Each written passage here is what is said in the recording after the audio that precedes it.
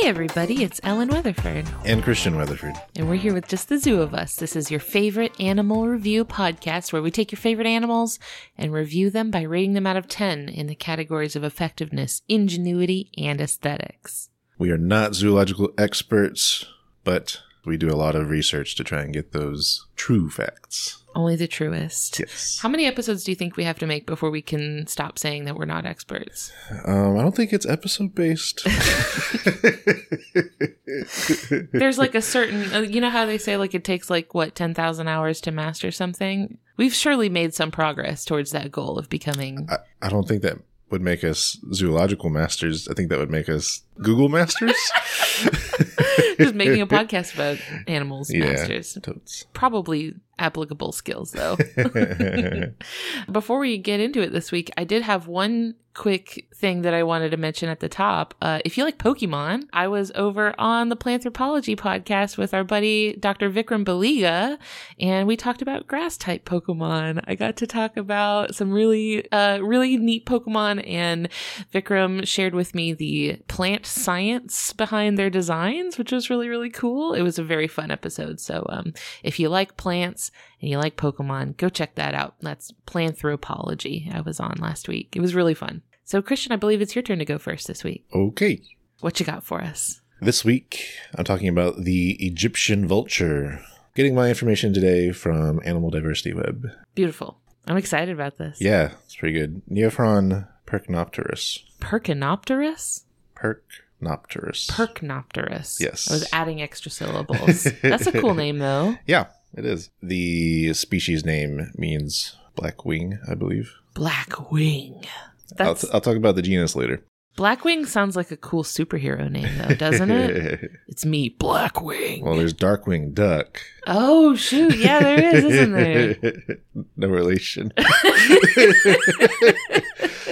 This species was submitted by Elena Hall via email. Thank you, Elena. Yeah, Elena mentioned that they fell in love with this bird by seeing them at the New York State Fair, which I think is pretty cool. That is pretty cool. I've never seen this bird in real life before. So we wouldn't. They are normally found in Southern Europe and Asia and Northern Africa, as its name might. Hence the name Egyptian vulture.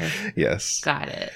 But not exclusive to Egypt, though. No. So all across Southern Europe and Asia, particularly India. Oh, wow. And Northern Africa. Okay, so they got quite a range then. Yep. They must be good at a lot of stuff. Sorta.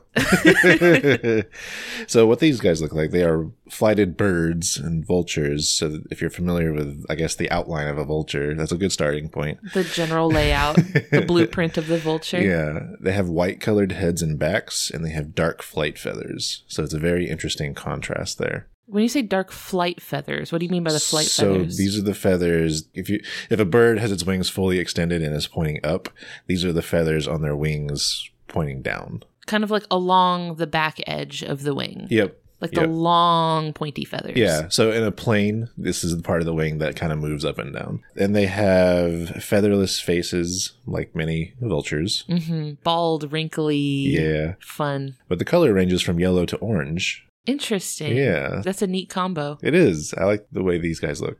So they're white with a yellow face and black feathers on their wings. Black accent feathers, yeah. That's really cool. Uh-huh. I love this palette. The juveniles, instead of the white sections, are more like brown speckled. Aww. Not unlike the bald eagle, I think. Yeah. We've had trouble differentiating juvenile bald eagles from hawks. Yeah, they're just bigger, basically. Speaking of size, these are an average of 1,900 grams or 4 pounds. And 68 centimeters long or 27 inches long. And their wingspan is 1.68 meters or 5.5 feet. That's huge. Yes. I was thinking that I was surprised that they only weighed about 4 pounds. But for a flighted bird, that makes a lot of sense. It They does. have to be very light. Yes. They belong to the taxonomic family Accipitridae. Accipitridae? Accipitridae. That sounds more correct than what I said. Other things in that family are old world vultures in general.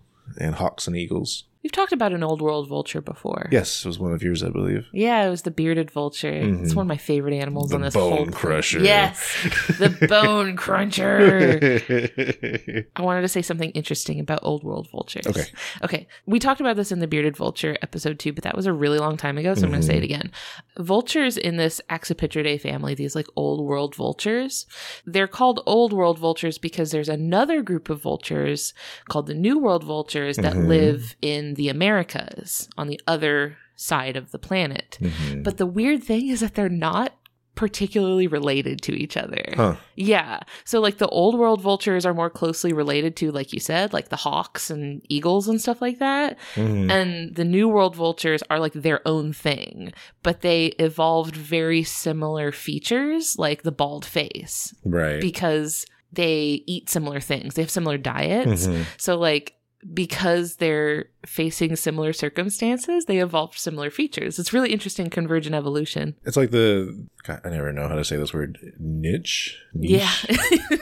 Say it both ways so that nobody will be mad at you. Niche. Yeah. Because that exists wherever you are in the world. Yeah. Being, dying animals. Listen, stuff's dying everywhere. Yeah. So you got to be able to make the most of it. So it's interesting that both groups of vultures turned out so similar to each other, even though they came from very different origins. Yep. That's pretty cool. I love convergent evolution. Yeah. Please continue. I will.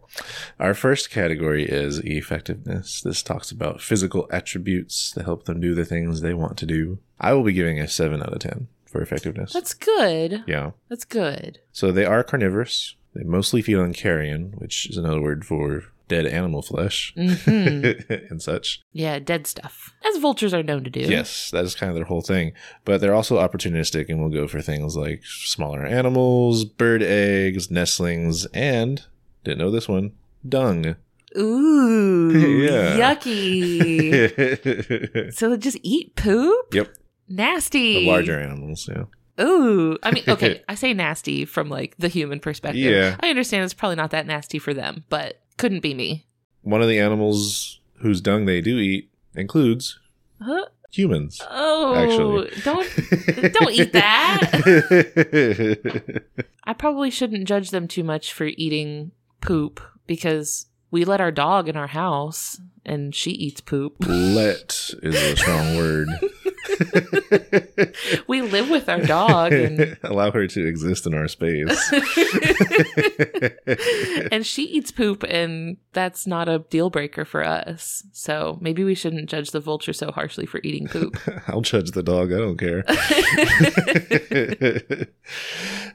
Next thing I want to talk about, they have a hooked beak, like many members of this family. And that beak is good for getting meat between bones, like between ribs and such. And the scraps of meat left behind on the bone from other predators and scavengers. So that's what's usually left, right? After the primary predator has finished with a carcass. Sure, like sinew stuff. Stuff it didn't want to bother with, or stuff it was too full to bother with by the time it got to that point. Or just couldn't get to. Like maybe its mouth couldn't reach into all the crevices and stuff. Yeah. Sometimes when I'm eating chicken wings, I really wish I had a hooked beak to really get into all those nooks and crannies. Get between the bones. Yeah. I'm known for leaving clean bones on the plate. One thing I thought was interesting, I was expecting them to have a good sense of smell, because that's something you think of with vultures and how they find their prey. Yeah. Or not prey, but food source. Right. They don't. They don't. So these do not use smell to find food. Instead, they use sight, usually noticing other vultures circling or surrounding a carcass. And this comes into play in ingenuity a little bit. But the final thing I want to talk about in effectiveness is they're not great at what I call flappy flight. Oh, no flaps. They can do it, but they're not particularly efficient at it. So what they like to do better than that is starting from a high location and just kind of flying down, or using thermal updrafts. Oh. Yeah, to be like a soaring bird. A thermal updraft. What do you mean by that? This has to do with the movement of warm air. So this has to do with the uneven heating of the Earth's surface. Okay. So the sun will heat up the surface, and then that will warm up the air close to the surface, and then that warm air will move up, and then cold air will move around it coming down. If you've ever played The Legend of Zelda Breath of the Wild, if there is a fire on the ground, so for instance, the grass has caught fire, you can set the grass on fire if you want. When the ground gets really hot from a fire, it creates a thermal updraft. Right. Which in the game, of course, is highly exaggerated. It's like a powerful gust of wind rising from the ground, which you can then get out your paraglider and use it to, it like catches the wind and carries you up into the sky. Right. It's very interesting that the vultures are using a similar technique. It seems like lots of birds that do this kind of soaring will use, they're also called thermals. It's just thermals sometimes. But yeah. You know, around here we have like turkey vultures, very common here where we live. And one of the ways that you can tell from a great distance that the bird that you're looking at is a vulture is by its sort of flight pattern, right? So if the bird that you're looking at is super high up in the sky and mostly just soaring, really like kind of not flapping at all and just slowly coasting, usually that's a vulture. Right. I find them kind of relaxing to watch because they just kind of are like chill gliding through the sky. It's kind of neat. I always wonder what it is that they're circling. Yeah. I mean, they're always up to something out there. Yeah. They've got their eyes on something. I mean, you mentioned that they're good at seeing, so like they probably see something we don't. So which moves me into our ingenuity category, which is talking about smart things they do. 8 out of 10. Ooh. Here's why. Okay. Tool use. No. Yes. What? Yep. So they will throw rocks at large, thick-shelled eggs, like ostrich eggs, to get at their insides. Throwing rocks? Yes. It's an egg! You don't have to throw a rock at it. You do with an ostrich egg. Oh. Because that egg is too big for it to pick up. Oh, clever. I was like, it's an egg. You could just pick it up and drop it. It's Right. not that tough. Right. Oh, but they're after the big stuff. Uh-huh. That's very interesting. They wouldn't otherwise be able to eat an ostrich egg. Right. Wow. How clever. Right. Good job, Egyptian vultures. Big surprise. And then I kind of hinted at this earlier, but they have an interesting pecking order with other scavengers. Really? Yeah. Okay. They're not at the top. Oh, no. So I mentioned they look for other vultures to find food. Mm-hmm. So there's a pecking order where other birds will go first for scavenging. And I had never heard of this in this context, but there's a bird called a griffin. An actual real life griffin. Yes. Okay. Not the mythological beast. Not the half lion, half eagle Right. griffin. There's a real griffin. Yeah, it's another kind of vulture. Okay. But they're larger. So those go first. Mm-hmm. Number one. Then the Egyptian vulture. Okay. And then bringing up the rear are kites and crows. Little guys. Yeah. Okay. Yeah, that makes sense. Mm-hmm. Crows are clever. They probably have little ways of getting at stuff that like everything else has already picked off of. Maybe. I mean, they are smaller. So. Yeah. And then our final category is aesthetics. This one is how nice do they look? Mm-hmm. And it's probably not surprising. I'm giving a 9 out of 10. It's a beautiful bird. It is, I would argue, the most beautiful vulture I've ever seen. After you've seen the bearded vulture? I think so. Oh no. We've encountered a conflict. And like I mentioned earlier, I'm a big fan of the contrasting colors. It's gorgeous. The only point there is something about the bald face. I know. Okay, we shouldn't have given you this one because you have a bias against bald, wrinkly animals. I think it's cute. Mm-hmm. I'm not bothered by the bald face. Yeah. So that's why it surprises me that you think they're prettier than the bearded vulture because the bearded vulture doesn't have that hairless face. It might be a recent, what's it called?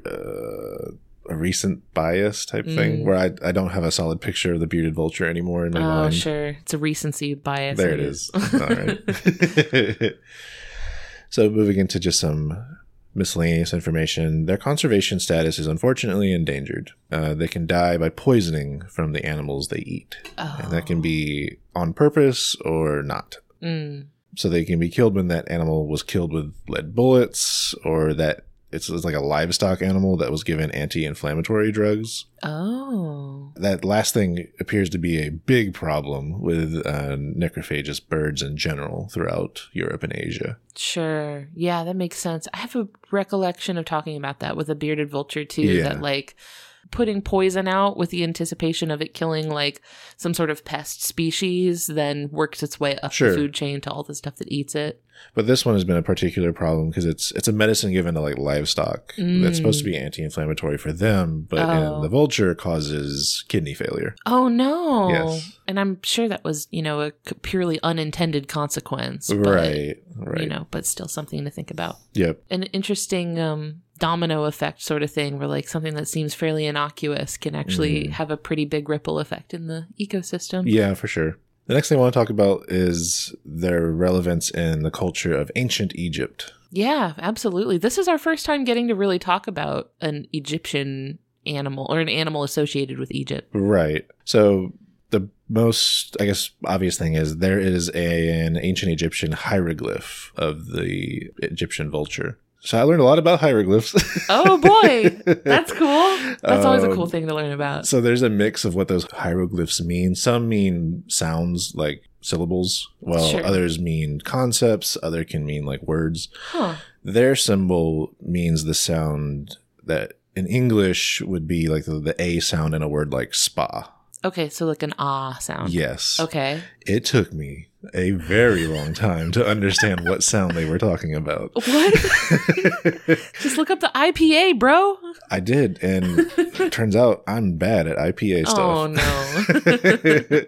But I found it eventually, because the first thing I saw, it just said, oh, it's the stand-in for A. I was like, there's no way it means the word A. And then I realized, oh, they're talking about the sound A. Oh, yeah. It doesn't help that in English, our letters largely mean whatever we want them to mean in that moment. Which, by the way, English-speaking countries did not understand hieroglyphs until relatively very recently. Right. With the basically uncovering of the Rosetta Stone. Which was not that long ago in the grand scheme of things. It wasn't. It was like I think it was the early 1800s. Yeah. But yeah, and in that culture, the Egyptian vulture itself was considered sacred and protected and had the nickname of the Pharaoh's chicken. The Pharaoh's chicken. They were believed to be all female, so it was thought to be like a symbol of eternal cycle of life and death. Oh, interesting. So that would take in death and produce more. Oh, what a nice way of thinking about it. That's so much kinder to the vulture than I feel like our connotations of them are. Right. Which are largely like, ew, gross, they pick at dead stuff. I like that framing better. But they perform a very important service in the ecosystem, right? It's help cleaning up things like dead bodies and even dung and human habitats, even organic waste, like that kind of thing. Like imagine what the neighborhood you live in would look like if that stuff was never picked at. Right. It would be gross. So I got most of that information from this website called Life Egyptian Vulture, which is it's lifeegyptianvulture.it, but there's only one E between life and Egyptian. So it's LIFEGYPTIAN. Life Egyptian. Yeah. Okay. And then the .it means it's an Italian website.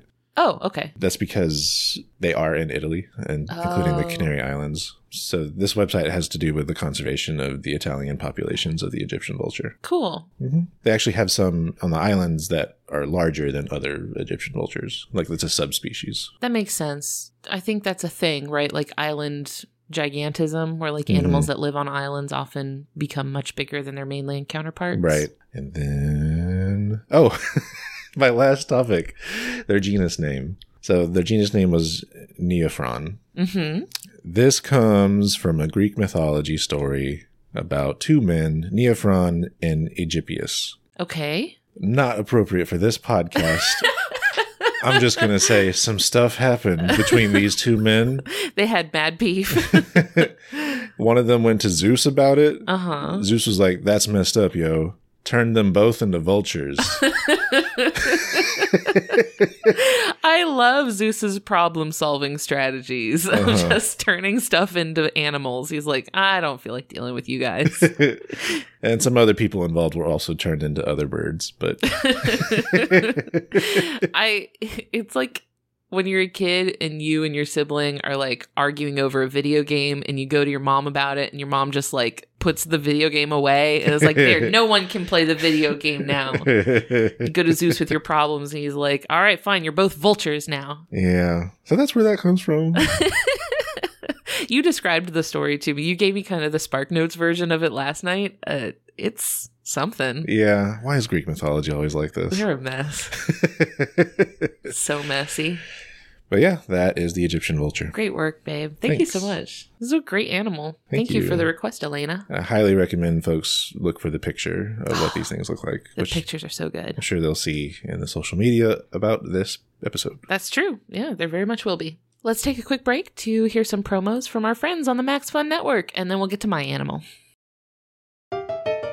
Most game shows quiz contestants about topics they don't even care about. But for 100 episodes, the Go Fact Yourself podcast has asked celebrity guests trivia about topics they choose for themselves. And introduced them to some of their personal heroes along the way. Oh my gosh. Shut up! I feel like I'm gonna cry. Oh my stars. It's so exciting to meet you. Join me, J. Keith Van Stratton. And me, Helen Hong, along with special guests DJ Jazzy Jeff and Faith Saley, plus some amazing surprise experts on the 100th episode of Go Fact Yourself. And join us twice a month, every month, for new episodes of Go Fact Yourself here on Maximum Fun. It's the dramatic conclusion of Minority Corner with your host, James Arthur M. Yes, that's right. After 7 years, this will be the end. Will James and his guest co-hosts solve racism, homophobia, and sexism? Will James end his longtime feud with Jennifer Hudson? Will someone get married, turn out to be an evil twin? Will James and his guest co-host talk about news, pop culture, history, and all things nerdy? Probably. Yeah, that's probably the one that will definitely happen. Find out on the dramatic conclusion of Minority Corner right here on Maximum Fun or wherever you get your podcasts. Minority Corner, because together, we're the majority. So, what animal do you bring this week? This week, I am continuing our theme of stinky animals. Stinky? I mean, the vulture eats poop and stuff. That's true. I think it's probably, I've never been up close enough to one to smell it, but it probably doesn't smell great. I guess it's probably a good thing that they hunt more so with vision than with a sense of smell. I feel like a heightened sense of smell would probably be detrimental to them. I can't smell past my own stink. Anyway. This week, I'm talking about the eastern spotted skunk. Oh boy. Yes. Weaponized stink. Yes. The stink is part of their strategy. All This is right. an intentional stink. Scientific name, Spilogale putorius. This species was submitted by Shannon Levasseur Pierce. Thank you, Shannon. Great suggestion. Who actually requested any of the skunks. Okay. And I was originally going to do the striped skunk, but in my research, I found something unique to the spotted skunk that won me over. Oh, so boy. I actually kind of abandoned ship and restarted my notes halfway through and switched to the spotted skunk. We'll get to the striped skunk. It's okay, but there's something really cute about the spotted skunk that I wanted to talk about. And I'm getting my information from the Florida Fish and Wildlife Conservation Commission and some other little sources that I will cite as they come up. So if you're not familiar with skunks, this skunk in particular is actually pretty small. They're only up to 2 feet or 70 centimeters long. Ooh. And that's including the tail. Oh, that is small. It's little. This is like house cat size. Yeah. They're smaller than their cousins, the striped skunks. So striped skunks are bigger. Mm-hmm. You can also tell them apart from the striped skunk by the patterns on their fur. Mm-hmm. So as the name would imply, both of them are black with white markings. Yes. But the striped skunks have either 2 or 1 broad stripes that just go straight down the back, right? Right. Think Pepe Le Pew. There was a scene in Pepe Le Pew. I don't want to think about Pepe Le Pew. You don't want to think highly problematic, but there's a scene where a black cat in Pepe Le Pew walks under a freshly painted bench and gets a white stripe of paint down the cat's back and looks like a skunk. So that's kind of what a striped skunk's stripes look like. Sure. But the spotted skunk instead has basically a bunch of squiggly lines all over their body. So they still have stripes. Oh. But they're squiggly stripes. Okay. And the stripes can be kind of broken up in such a way where they look like spots. Perforated skunk. Yes, a perforated skunk, basically. That would probably be a better name. But kind of around its face and stuff, it has little white spots. So it has kind of a mix of stripes and spots. You'll find these guys in the eastern half of North America, mostly in the southeastern United States, but their range extends just a little bit into like Canada and Mexico. Huh. They are in the family Mephistidae, which is the skunk family. Oh. All of the skunks used to be thought of as types of weasels in the mustelid family, but they're not. They're their own thing. Okay. There are 12 species of skunk, including the iconic striped skunks, which are found all throughout North America. You'll find them in Mexico and Canada. You'll find them everywhere. And including here in Florida. We have skunks here. In Florida, we have both the striped and the eastern spotted skunk. And the eastern spotted skunk is one of 4 species of spotted skunk. Wow. Yeah, so there's quite a bit of variation because they're found in such a huge range. There's a lot of like little like subspecies and they're all kind of similar. Sure. I did want to mention this since this is the first time we've talked about skunks. I wanted to mention that there is a genus of the skunk family called stink badgers. And they can only be found in Indonesia and the Philippines, whereas all the other types of skunks are found in the Americas. Okay. So stink badgers actually do look more like badgers, but they spray like they're skunk cousins, and they Right. are related to skunks, not badgers. Huh. Yeah, so stink badgers. It's a type of skunk. I saw stink badgers referenced, and I thought that was just like a mean name for skunks, but it's not. It's a different thing. Huh. So to get into my ratings for the eastern spotted skunk, for effectiveness, I give it an 8 out of 10. Pretty good. Pretty good. It's not perfect, but it's pretty good. Just right off the gate, let's talk about what I know you want to talk about. Skunks are famous for their defensive chemical spray. So the spray is produced from these 2 anal glands on either side of their butt. It's also like a yellow, oily liquid. So it looks like pee. It looks like they're peeing. Sure. But it's not. It's a different thing. It's like a yellow oil. In fact, after depleting their spray, it can take up to 10 days for them to make more, basically. So they have like a cool down. it's a recharge like in D&D. Right. Like you can, it's like a special ability they can only use once every 10 days. So lots of animals, including dogs and even humans, have these anal glands, but skunks just really like maxed theirs out. So other animals use these sort of anal secretions to mark territory or communicate with each other, like dogs, you know, like mark scent. With skunks, they basically took that mechanic and just exaggerated it drastically.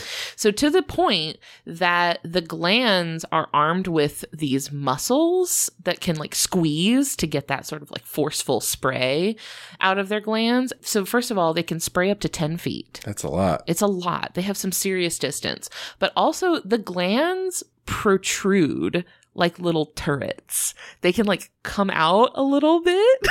Okay. And this lets them aim their spray. Oh. Yeah. So they have actually pretty good aim. They tend to go for the eyes. So like if a dog or a fox or something is attacking them, then they aim the spray for the eyes to incapacitate the predator so that they can get away. This is the companion to the spitting cobra. Yeah. So according to Dr. William F. Wood from Humboldt State University's Department of Chemistry, skunk spray is full of thiols, which are these sulfur-based compounds. For those unfamiliar with sulfur, it is known for smelling awful. It smells like rotten eggs. There's a spring in my hometown that is known for being full of sulfur, and it smells horrible. It must be super concentrated, though, because I've never smelled a spring that smells as bad as a skunk. Right. So, I mean, it's not like just sulfur. Sure. It's a compound that's based on sulfur. The human nose, turns out, is really sensitive to thiols. Oh. Yeah, like, so apparently the human nose can detect thiol compounds in the air, even in concentrations as low as 10 parts per billion. Wow. Yes.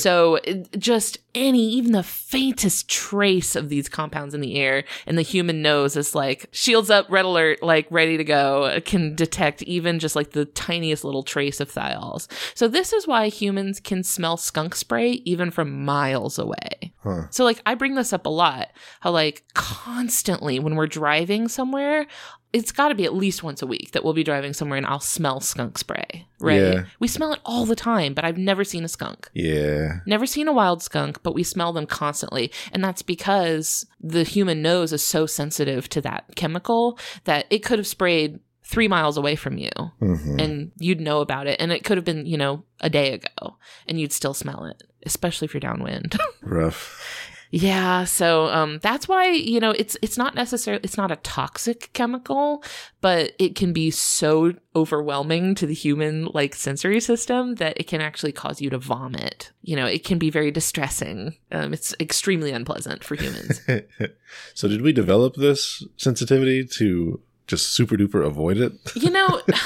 I've seen that thiol compounds are the same things that give onions and garlic their aroma. Huh. It's not the same compounds, but it's similar types of compounds give some of the food that we really like. It gives it that sort of aroma. Interesting. Yeah. So I don't know why humans are particularly sensitive to the thiols, but that's just why skunks in particular are so incredibly offensive to us because we can smell them so well.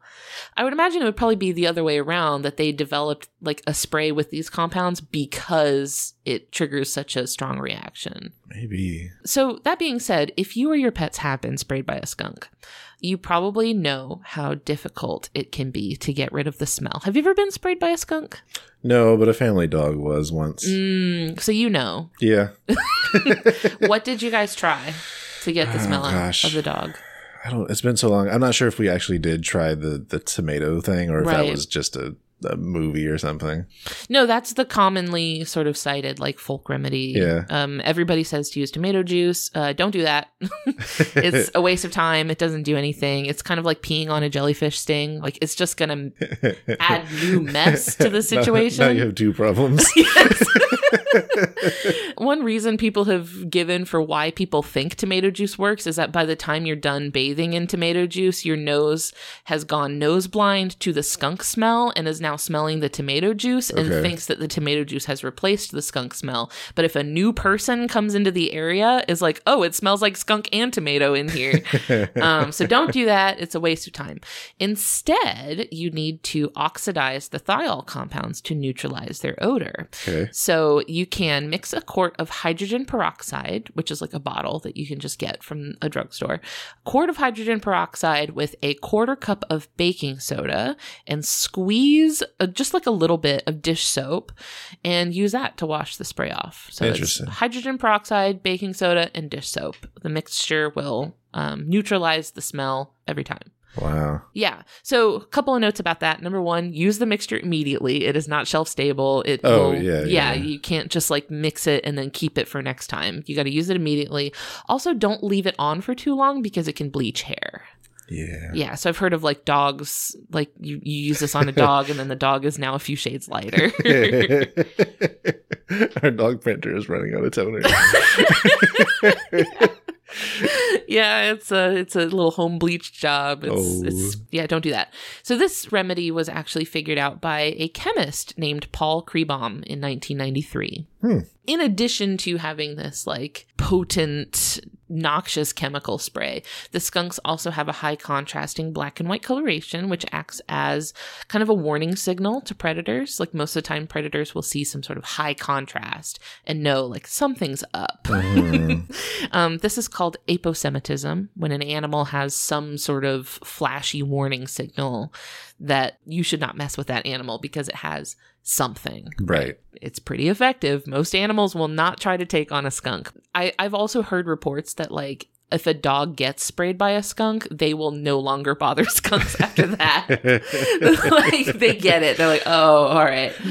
What I did want to say about the spray is that while it works great in close combat scenarios, since the spray requires positioning, right? Because the skunk has to turn around and aim at you.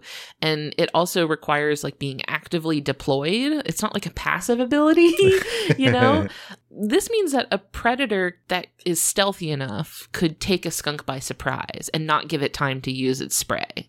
Best example being a silently flying owl because skunks are nocturnal.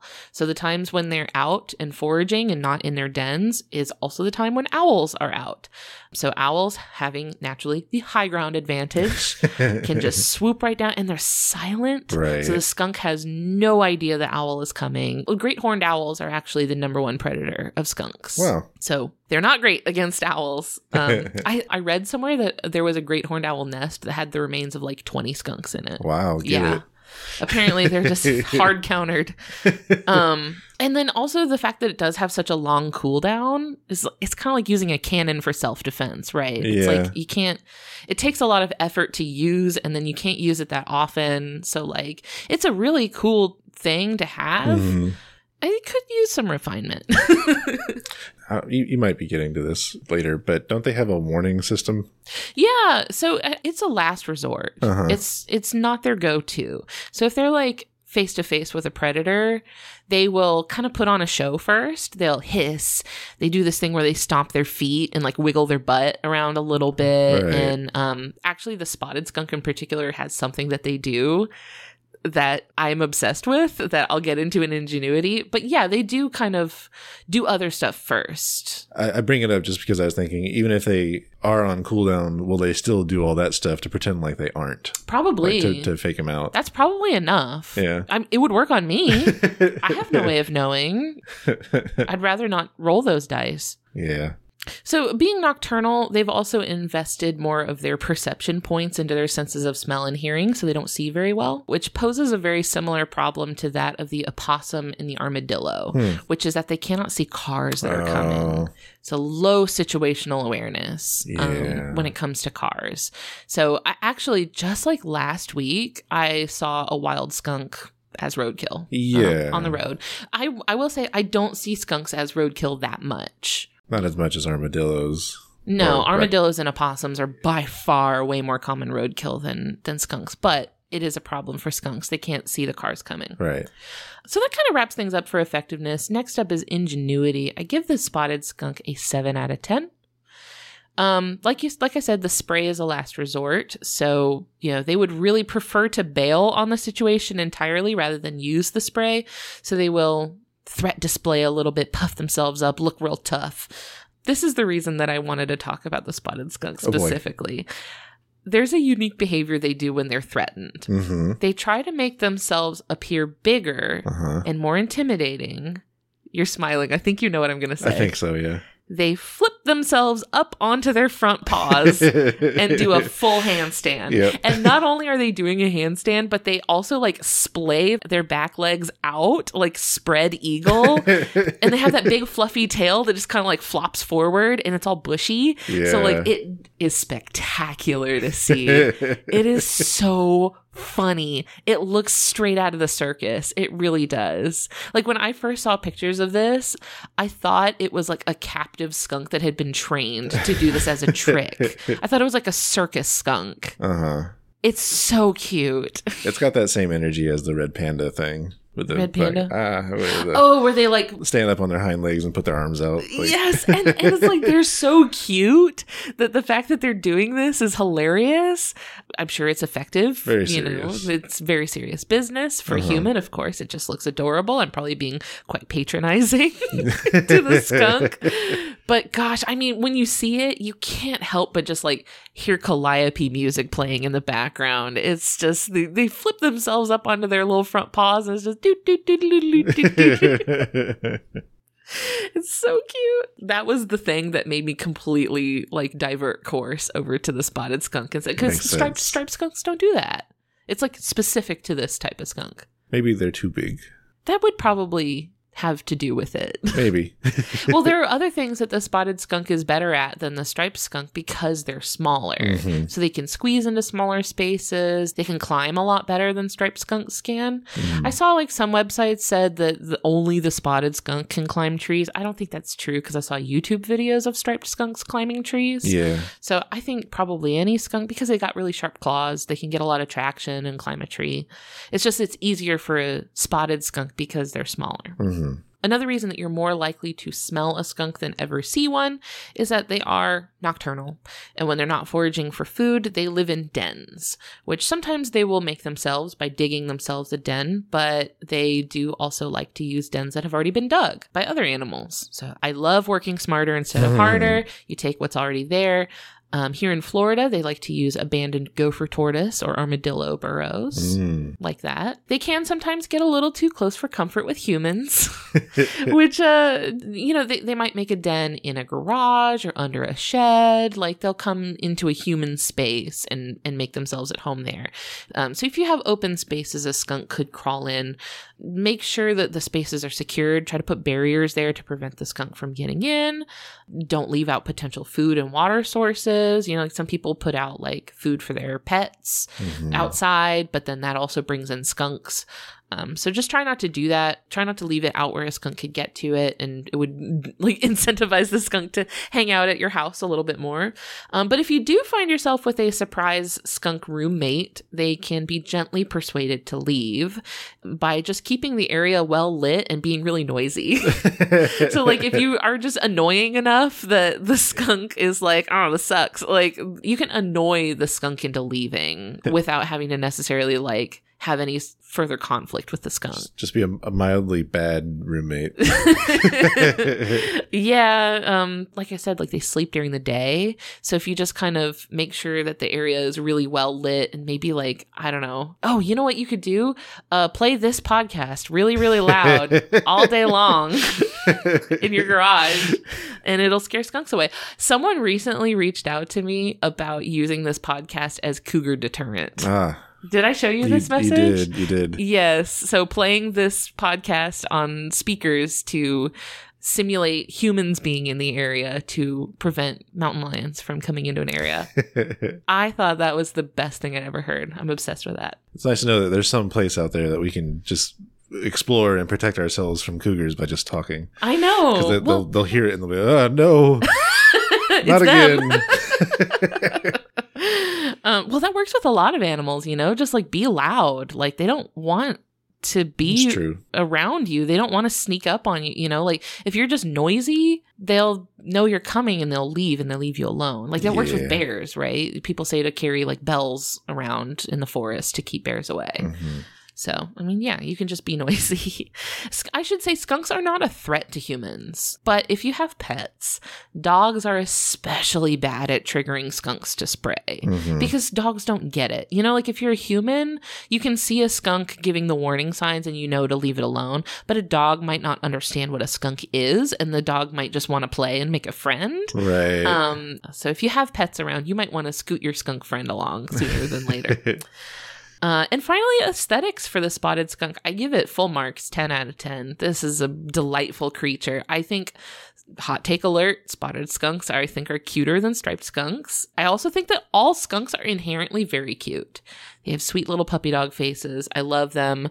Baby skunks are called kits, and that's adorable. And the baby skunks are super cute.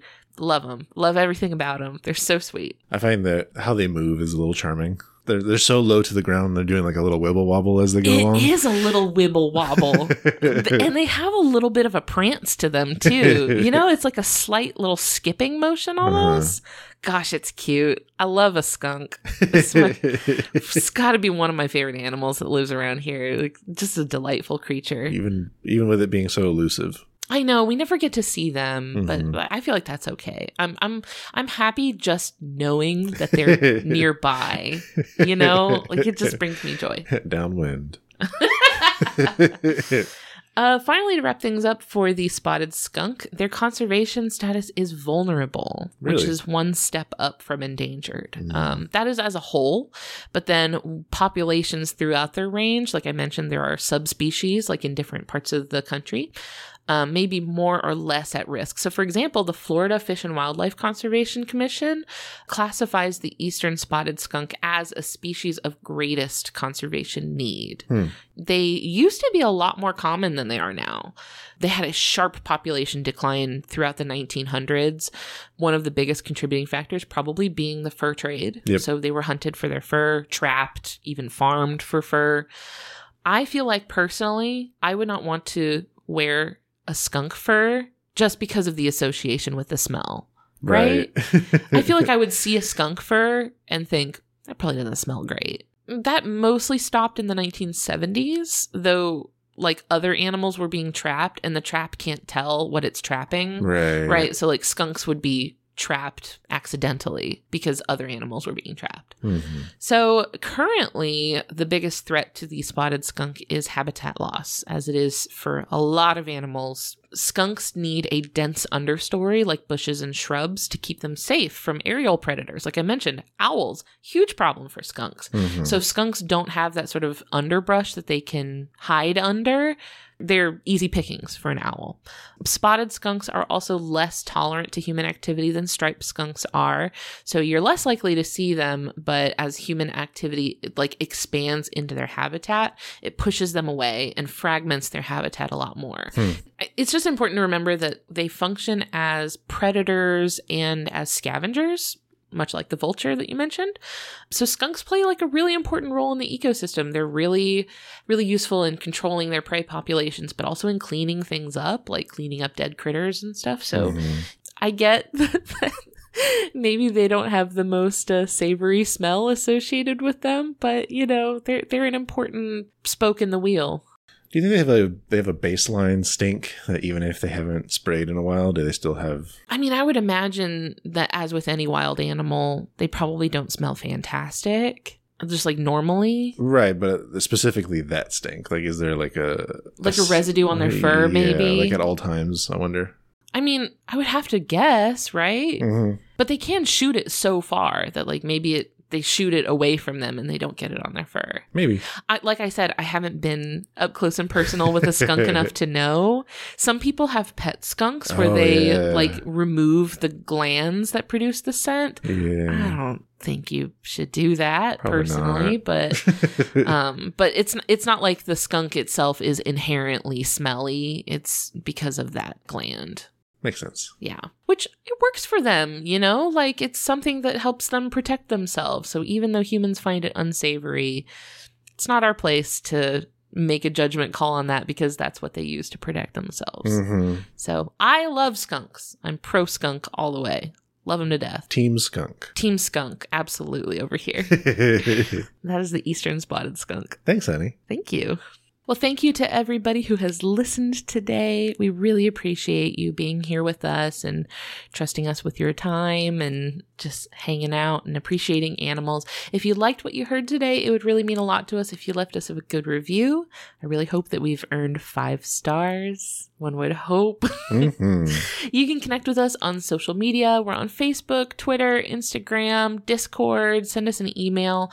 My email address is ellen@justthezooofus.com. So let me know if you have a cool animal that you want to hear us talk about. I would like to say thank you to Maximum Fun for having us on their network alongside their other just fantastic shows. You can check them out and learn more about the network over at MaximumFun.org. While you're there, it would be awesome if you signed up for a membership. That membership supports us and the other shows on the network and lets us keep doing what we're doing. There's also a lot of cool like Max Fun bonus content and stuff that is available to all members. Finally, we would like to thank Louis Zong for our incredible theme music. It is so good and fun. We love it. I feel like it captures the vibe, right? It's so good. It is. Next week's episode is about cuckoo wasps. So see you next week. Bye. Bye.